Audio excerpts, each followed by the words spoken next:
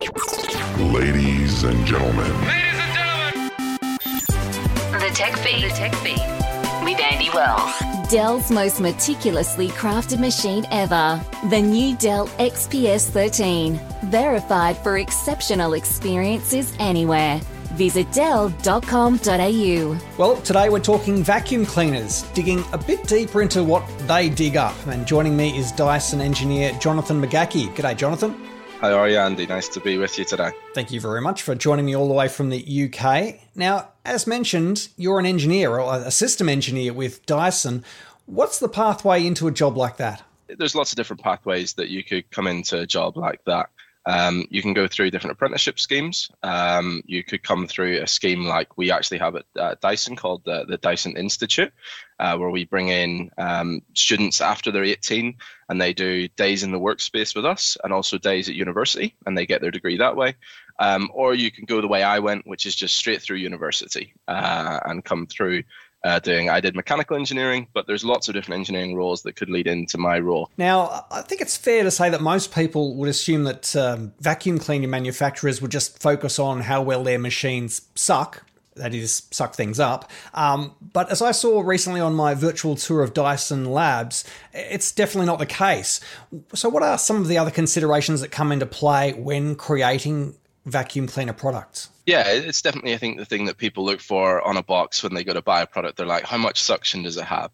But fundamentally, there's a second part of that of how long do you have that suction for? So at Dyson, we call that no loss of suction, or NLOS for short. And that's a really, really important thing that we've kind of that James built the company upon, is that your vacuum cleaner should have the same performance on day one as it does after you use it that first time. So you shouldn't lose anything. And that then leads into the next 2 points, I think, in terms of that. So you pick it up, you pick up your dust, which is fantastic. You've picked it up. But if you don't keep it inside the machine, it's not really very good, because then it's just putting it into the air around you. So that's where filtration is the next key message. And it's not just the filter itself, but the whole machine filtration. So things like your seals that are often left out in the engineering process. And then finally, I think in recent years, we've kind of had a push towards usability. It's really important that people find it easy to clean. It's not a chore, is the idea. So we've moved to using cordless machines at Dyson, and that's just about usability, making it easier for people to clean. Going back to talking about what vacuum cleaners are picking up, does Dyson do a lot of work around examining exactly what's being sucked up in people's vacuum cleaners? Yeah, we've been doing this obviously for quite a number of years now, and we've had a focus on real world. Standards are great, but you have to make sure you know what's going on in the real world. So we actually collect employees' dusts, like my own, and we have an in-house facility, which I think you've seen briefly, where we're able to test that safely. And that means that we're really testing the product with real dust and not just anything else. We also are, I believe, the only manufacturer to have our own in-house microbiology facilities. We have our own dust mite farms, which is as creepy as it sounds, unfortunately. But that's the kind of levels that we'll go to make sure we understand real world what's in people's homes. Now, you mentioned just a couple of minutes ago talking about the idea of making vacuuming easy, less of a chore. How has vacuum technology changed over the past decades around that? I mean, I guess the popularity of the stick vacuum cleaner comes into that. Yeah, for sure. I think that's maybe the latest, or one of the latest changes. But I think that you have to go all the way back really to the cyclones and the cyclonic technology that James came up with over 20 years ago now. And that's where we start, because, before that, every vacuum cleaner lost its suction. You had to replace that bag, and it wasn't fantastic. So it was that push forward was the big innovation. Then you move to things like the Dyson Ball that we've had, which makes it more maneuverable. And that was the first step in kind of that usability journey. We move into, the battery technology that had to be developed and come along so far to make the cord-free machines feasible. And now we're getting to the stage where those batteries are good enough to really give you that full machine performance. So it's fantastic that you're able to go cordless and still have that full machine performance. And as I think we push into the future years, and right now where we are, we look at a message of intelligence and trying to give people more controlling of their cleaning and more understanding of their clean so that they can do a better job themselves. Now, you mentioned the dust mite farm that you guys like to have up there. thinking about that, many people just think of the things that you can see being picked up by vacuum cleaners. You know, the dirt and dust, the obvious things, animal hair, confetti, as I know that vacuum sales people enjoy showing people. So apart from dust mites, what else is my vacuum cleaner potentially gathering up that I can't see that I guess the laboratories do find? There's such a wide range of things that you might see, unfortunately, that aren't, well, I say see, that you won't see because they're unavailable to the eye. And some of those, just to give you a wide range, you know, there's lots of different allergens, and we'll touch on those in a second, but there's molds, there's bacterias, there's the fungi that causes those molds. There's what we refer to as dander, and that's just a nice word for your skin cells and your animals, if you have any pets, their skin cells.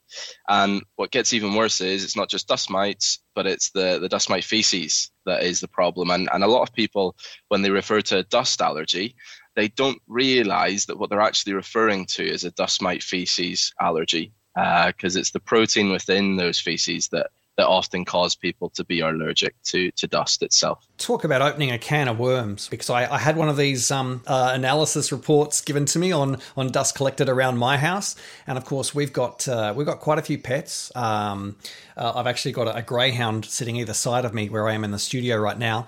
As soon as I had a look at that report and had a look at the tour of the Dyson facility there, I pulled out the vacuum cleaner and did a quick run around the studio, knowing that that I guess your pets leave more than just the obvious maybe pet hair as well. Now, which leads me on to my next question: do all vacuum cleaners collect these particles that we can't see? I think it would be unfair to really talk about our competitors, but what I can say is that when we talk about Dyson machines, our focus is on the whole machine and its filtration. It's not just about talking about a fancy filter. We don't talk about just how our filter does it. We always talk about whole machine filtration. And that means that we've got a real focus on the filter. Previously in my role, I did more design work than system work, and I worked on one of the filters in one of our products, and I ended up spending 6 months of my life that I'll never get back on one seal, because we wanted to make sure that seal worked 100% of the time under any condition. So we did lots of different testing on that to make sure, and that's just one example of the type of lengths that we'll go to make sure that the product's sealing correctly and that the user is getting that safe function, because to us it is safety when we're talking about emissions from a vacuum cleaner. As you can tell, I'm really caught up on some of these microscopic particles and things that are captured as you vacuum.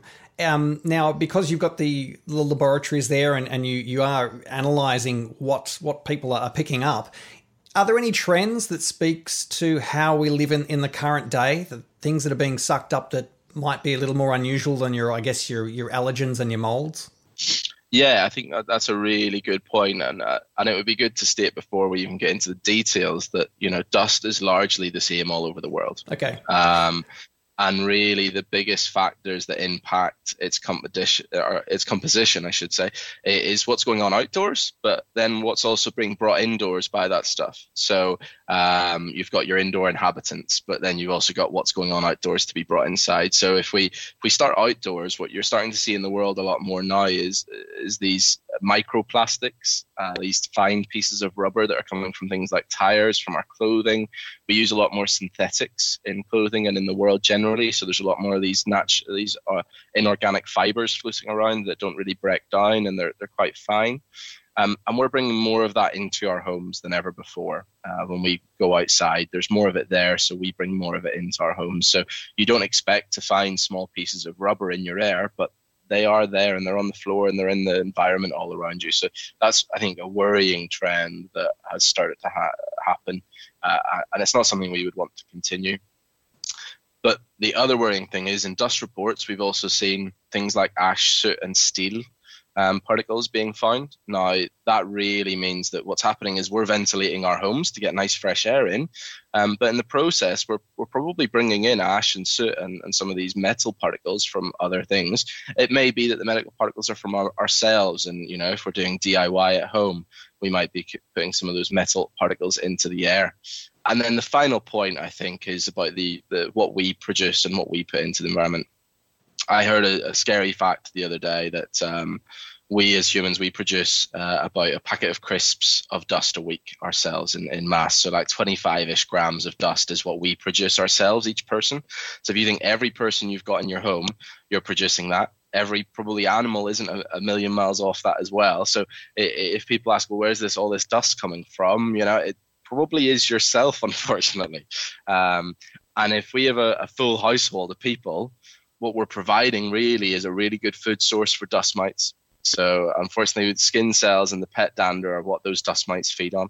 So there's also a growing, ability there. And with lockdowns that are happening all over the world, we're spending even more time in those environments. So it's really important that we're keeping a good, clean environment for ourselves. Yeah, look, I was wondering where all that dust was coming from. We've got a lot of floorboards in our house, and so you tend to spot these tumbleweeds of dust that's just suddenly come out of nowhere, and I'll have to start pointing the finger.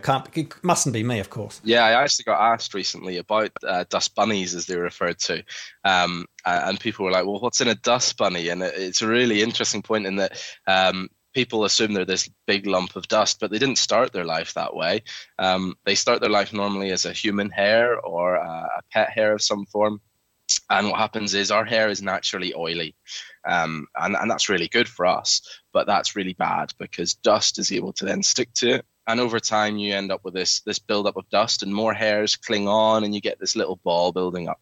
So it's really just a mangle of lots of different dusts in a dust ball, and it creeps across our floor, which I think is why it gets that little dust bunny name. All right, Jonathan, so just to finish up, with all of this in mind, where or what should I be vacuuming that I may not be now? Like, obviously I vacuum carpets, floorboards, things like that, maybe around windowsills, but what are the places that maybe I should be vacuuming that I'm not? Yeah, there's lots of little places that we forget about, that we don't, it's the places we don't think about. And it's quite often the places we spend the most time and vacuum the least. So one really good example is our beds and our bedrooms. We spend a third of our lives in our beds. And every time I think of that fact, I'm like, that's crazy. But it is true. And that's somewhere that we forget about. So it's not just about cleaning your home. You also need to clean your mattress. And that's something that we forget. So things like your bed sheets, your bed pillows, your duvets, they can all be put into the washing machine and put onto a hot wash. Now, people are more and more moving to cold washes, and that's great for the environment. But we also need to be cautious of our living environment. So what we need to do is wash those on a hot wash because it helps to break down the proteins in the allergens inside of those sheets and remove as much of it from them as possible from our linens. But then we also need to probably 2 to 3 times a year clean our mattresses. So, we provide at Dyson a mini motorized head, which is a little small one that's perfect for mattresses. And what you can do is just go across it gently, put it into its boost mode or its highest suction mode for any vacuum cleaner, and pass it across the top of the mattress. And you will be shocked, I think, at how much you find. I always am. And I say shocked, also slightly disgusted. We are not the cleanest of animals, unfortunately. And that's one place that we forget a lot of the time. I think another one, especially for someone like yourself, pet beds. We don't clean our pet beds particularly often. And I think that's another one that needs to be cleaned. And you can vacuum them, or depending on the make, you could possibly put them through a washing machine as well. Sofas, armchairs, again, soft furnishings, we spend a lot of time on them. So therefore, we're providing food sources for dust mites. So we really need to keep on top of those. And then you get into the kind of more abstract ones that are just as dangerous, but we forget about. So as in the UK, we're entering the winter months, for example, not as applied to you, but radiators are a terrible example because a lot of the heat convection currents come up and there's dust behind there. So you're making all that dust airborne. So it's an area that's often forgot about that can do real damage. We move into the kitchen and you've got things like your fridge. Around the back of the fridge, there is huge amounts of dust often built up on our cooling elements. And it's really important that we clean those for 2 reasons. 1, it makes your fridge work better. And 2, it removes that dust from the environment so it can't be aerosolized and produced around the room. Things like our extraction units, we often don't clean on top of those. And whenever we turn on the extraction, we make all that airflow move around in the kitchen and we disturb that dust and put it up into the air. And I think the final one I'll touch on, just to completely blitz you with lots of option here, is light bulbs. light bulbs get a little bit warm, and if there's dust sitting on top of them, what you happen is that dust starts to burn, and you won't smell it, but it'll be releasing VOCs into our environment, and that sometimes can be a really nasty odor. But it's not good to have those gases in and around the environment we're living in. The Tech Feed will now terminate. Visit techdaily.com.au. Dell's most meticulously crafted machine ever. The new Dell XPS 13. Verified for exceptional experiences anywhere. Visit Dell.com.au. A lot of food for thought there, as well as food for dust mites from our conversation, I believe. Thank you so much for your time again today. No problem. Thank you very much, Andy.